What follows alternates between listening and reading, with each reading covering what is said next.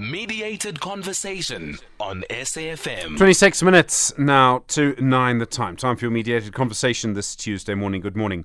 Over the last few days, the weather in many parts of the country has changed just so dramatically. Last week, there was an intense heat wave. In Gauteng, to the point on Friday, temperatures in Joburg rose to at least 35 degrees Celsius. Then from Saturday evening and through Sunday, they plunged dramatically to the point where the maximum temperature in the same place yesterday was 12 degrees. Today, the forecast high in Joburg is just 7 degrees. At the same time, the intense, clear, hot weather has been replaced by low-hanging cloud, and at one point yesterday, some hail. Meanwhile, around the world, there's more evidence of incredibly variable weather. In the Northern Hemisphere, during their summer this year, the weather was incredibly hot, and that led to really intense forest fires. So then what's happening with our weather patterns, and could this kind of variable weather be what we should expect? First this morning, what's been happening with the weather, and what systems are driving this? Azwi Tuwani is a meteorologist here at SABC for SABC News. Then what does this mean for the next few months? What are the forecasts for the summer period?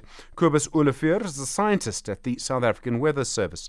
And finally, what it all means for the future. Brandon Abdinor is the acting head for of the Pollution and Climate Change Program at the Centre for Environmental Rights. We start then with the SABC News meteorologist, Azwi Tuwani. Azwi, good morning. Good morning and good morning to your listeners. On Friday in Joburg, it was 35 degrees Celsius. On Monday, the highest was just 12. Today, the forecast high is just 7. What on earth is going on? Yeah, well, the weather has changed due to the fact that we have a different system that has moved in. It has brought us rainfall and a lot of cold air. So this is what we call a cut-off low, and with that, we do expect lots of rainfall and again possibilities of flooding with severe thunderstorms as we have seen over the weekend with the warnings that have been issued. So yeah, this is what you can expect with this kind of a system. It can bring lots of rainfall for South Africa. I call it a good irrigation system for South Africa. So this is what we have received, and at this time it was a bit stronger. That's why we're also getting lots of cold conditions with possibilities of snow that we have also recorded as well. When you say a cut-off low, was it a cut-off low that was involved in the flooding in KZN last year? Yes, it can be intense, and it can even be way stronger than this one in terms of bringing lots and lots of rainfall. So if I've understood this correctly, you've got a lot of hot air, which rises, and then the cut-off low is what happens underneath, is that right? The cold air comes in underneath that? That is what happens in a thunderstorm. A hot air will rise and then cold air will descend. So a cut-off low, it's a low-pressure system that can be associated with a cold front as well. So it induces such conditions of rising air and dropping of cold air, where there will be a lot of buildup of huge clouds and conditions for thunderstorms going to severe thunderstorms. And this was over a big part of the country. I mean, Uppington last week, if I remember from a weather forecast, I think was 44 or something, is now not even 30. I mean, if Uppington's below 30 at this time of year, you know it's cold. Yeah, it is extremely cold. This is one of the difference that this recent cut-off low has brought to South Africa. But then again, I do remember maybe not so long ago, we've also received snowfall around December in the interior of South Africa. So such a thing, it is possible. You can get snow at any time. But now we can also look at other effects to like, okay, what really caused this one to be so severe? Why has it become so cold and affected most parts of South Africa? We can do a little study to check if climate change has played a role in this one. But by just looking at it and also remembering some of the cut-off lows and cold fronts that have happened during summertime and brought snow as well, we can't really say just on top of the head that this has been due to climate change. We need to do a study first because it is happening right now. So the study will happen. We can talk to those scientists and then find out if this was exacerbated by climate change. The thing that amazed me, frankly, was how quickly the temperature dropped. Is that unusual? It happened so fast on Saturday night, Sunday morning. Yeah, that one we can say it is in a point of being a bit unusual. It's not what we normally used to. Because temperatures would take time, sometimes maybe few cold fronts, for them to drop to reach such levels of 10 degrees, 11 degree maximum over the interior. And also looking at the season that this is summer. So this is what can really push us to look at it and say, did climate change play a role? Just to see that this is a bit unusual for it to happen, because for temperatures to drop significantly, it's usually not one cold front, but it has to be a few, and you will see the temperatures dropping gradually for them to reach this point. And this time of year, you made the point that sometimes there's been snow in the interior of the country in December, and I think I remember that. But I mean, it is literally the day before November, and the maximum temperature in Johannesburg is 7. It may have happened before, but it's still incredibly unusual for it to be so late in the year. That is very true. I do agree with you on that one. And today's maximum is still going to be a bit above or close to 10 in Johannesburg. So that is what we are expecting. For now, it's still in the morning. That's why we are sitting at 7. So the temperatures will warm up to about 10 degrees 11.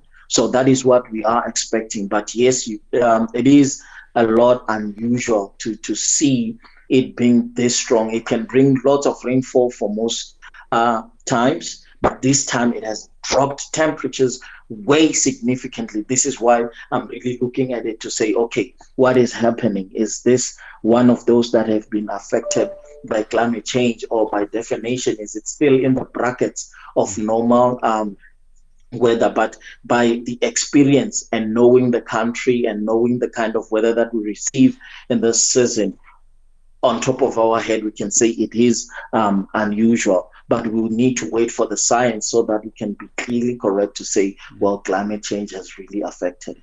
Azwi Tuwani, thank you very much indeed. Really do appreciate the time. Azwi, as you know, is a meteorologist at SABC News. You were there, SFM, 18 minutes to 9. Continue your mediated conversation this morning around the incredibly strange weather. Cobus Olivier is a scientist at the South African Weather Services. Cobus, good morning. Morning.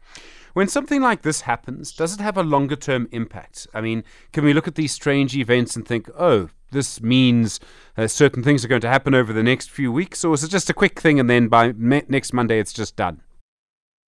It's pretty much a quick thing. So with regards to seasonal, you really expect the influences to come from the surrounding oceans, things like even El Nino, which I'm sure I'll talk about, but the seasonal drivers are the surrounding oceans and not really the little or the smaller events around the local weather systems that affect the rest of the summer. So this is pretty much, with regards to seasonal influence, pretty much just one thing that will eventually we'll get back to the warmer, probably heat wave conditions.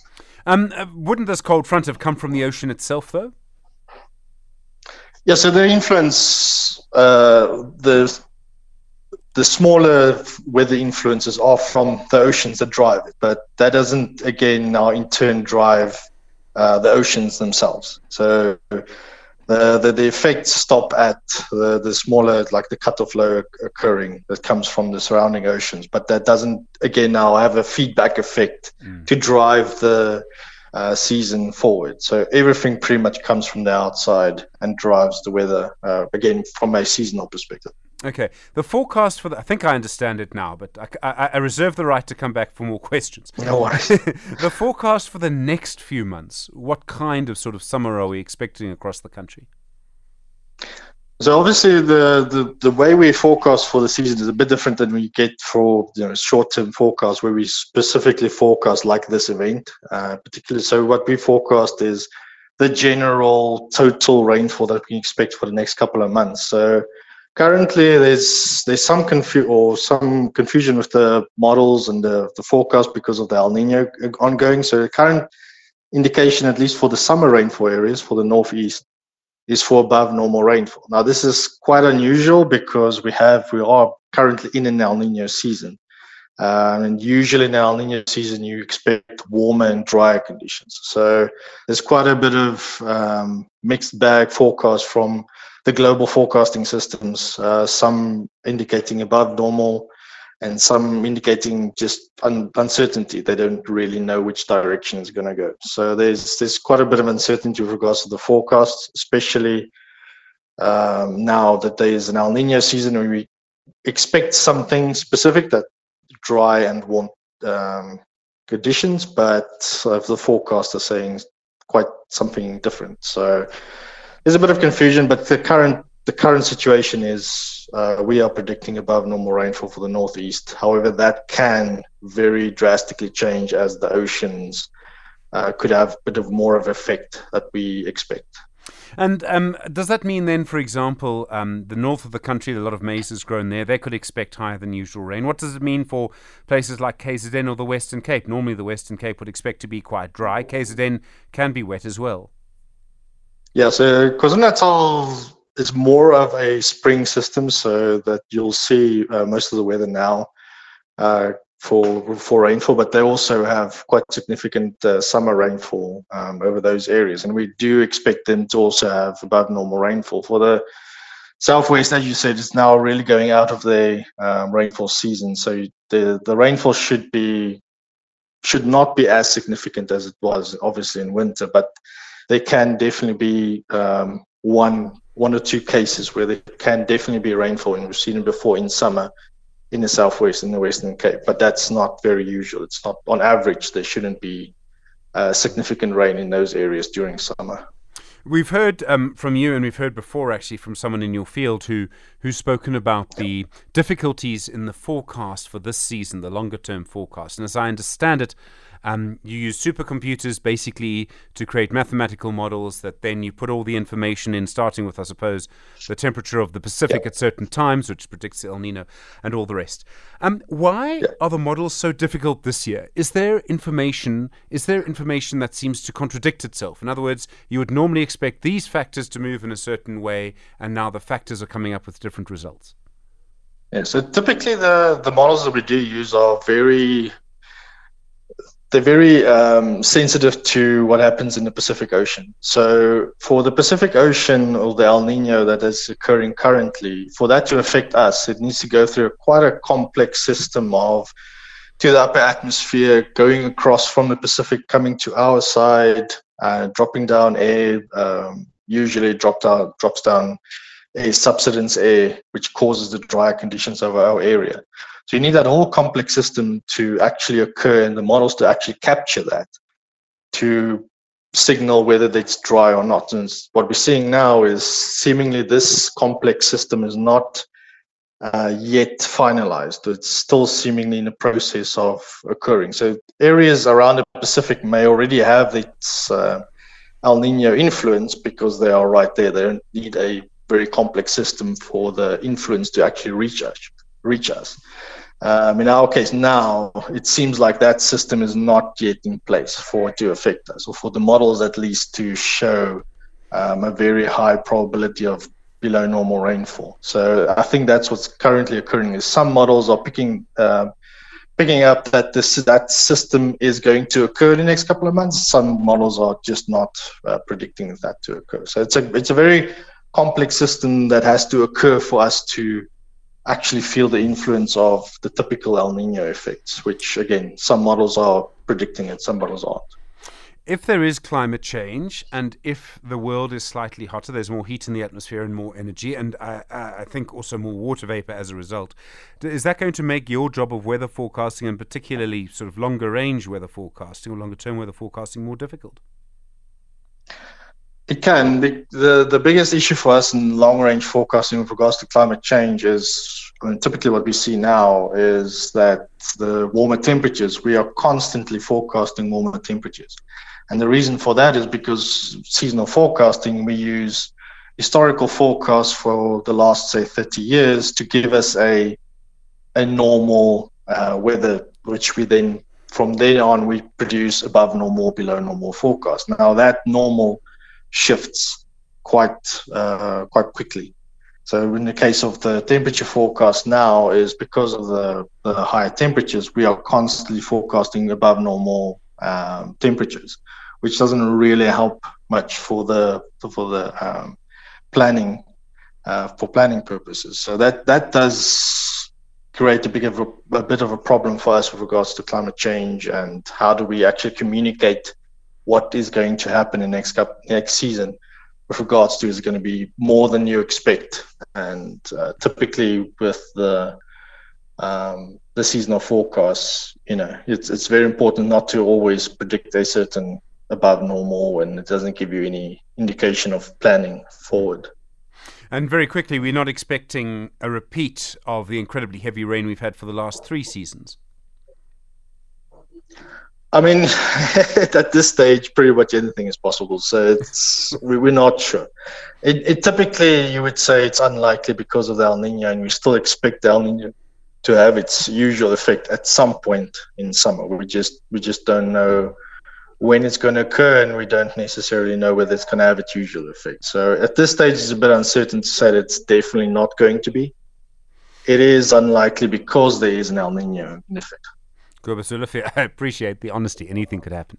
Thank you very much indeed, scientist at the South African Weather Services. In a moment, you'll speak to Brandon Abdinor from the Centre for Environmental Rights. It's 9 minutes to 9. Mediated Conversation on SAFM. 8 minutes to 9, the time. Continue your mediated conversation around the incredibly strange weather we've had in the last little while. Brandon Abdinor is the acting head for pollution and at the Pollution and Climate Change Programme at the Centre for Environmental Rights. Brandon, good morning. Good morning, Stephen, Azwi, Cobus, and the listeners. It's probably too early to say this latest cold snap is due to climate change, but it does remind us of how important weather is and how variable it could be. And if we have higher temperatures, a higher global temperature, we could have more variable weather like we've seen in the last few days. Absolutely. And I mean, this is basically what the IPCC, or the UN Intergovernmental Panel on Climate Change, has been telling us in very broad terms for a long time. And when I say they tell us, the reports that they put together are a synthesis of up to tens of thousands of scientific papers from around the world. I think the two things that struck me in the conversation so far, as we spoke about doing a study to ascertain how much climate change played a role in this recent spate of strange weather, and I think that's critically important. I think that to have accurate information on what's going on is essential for proper climate governance.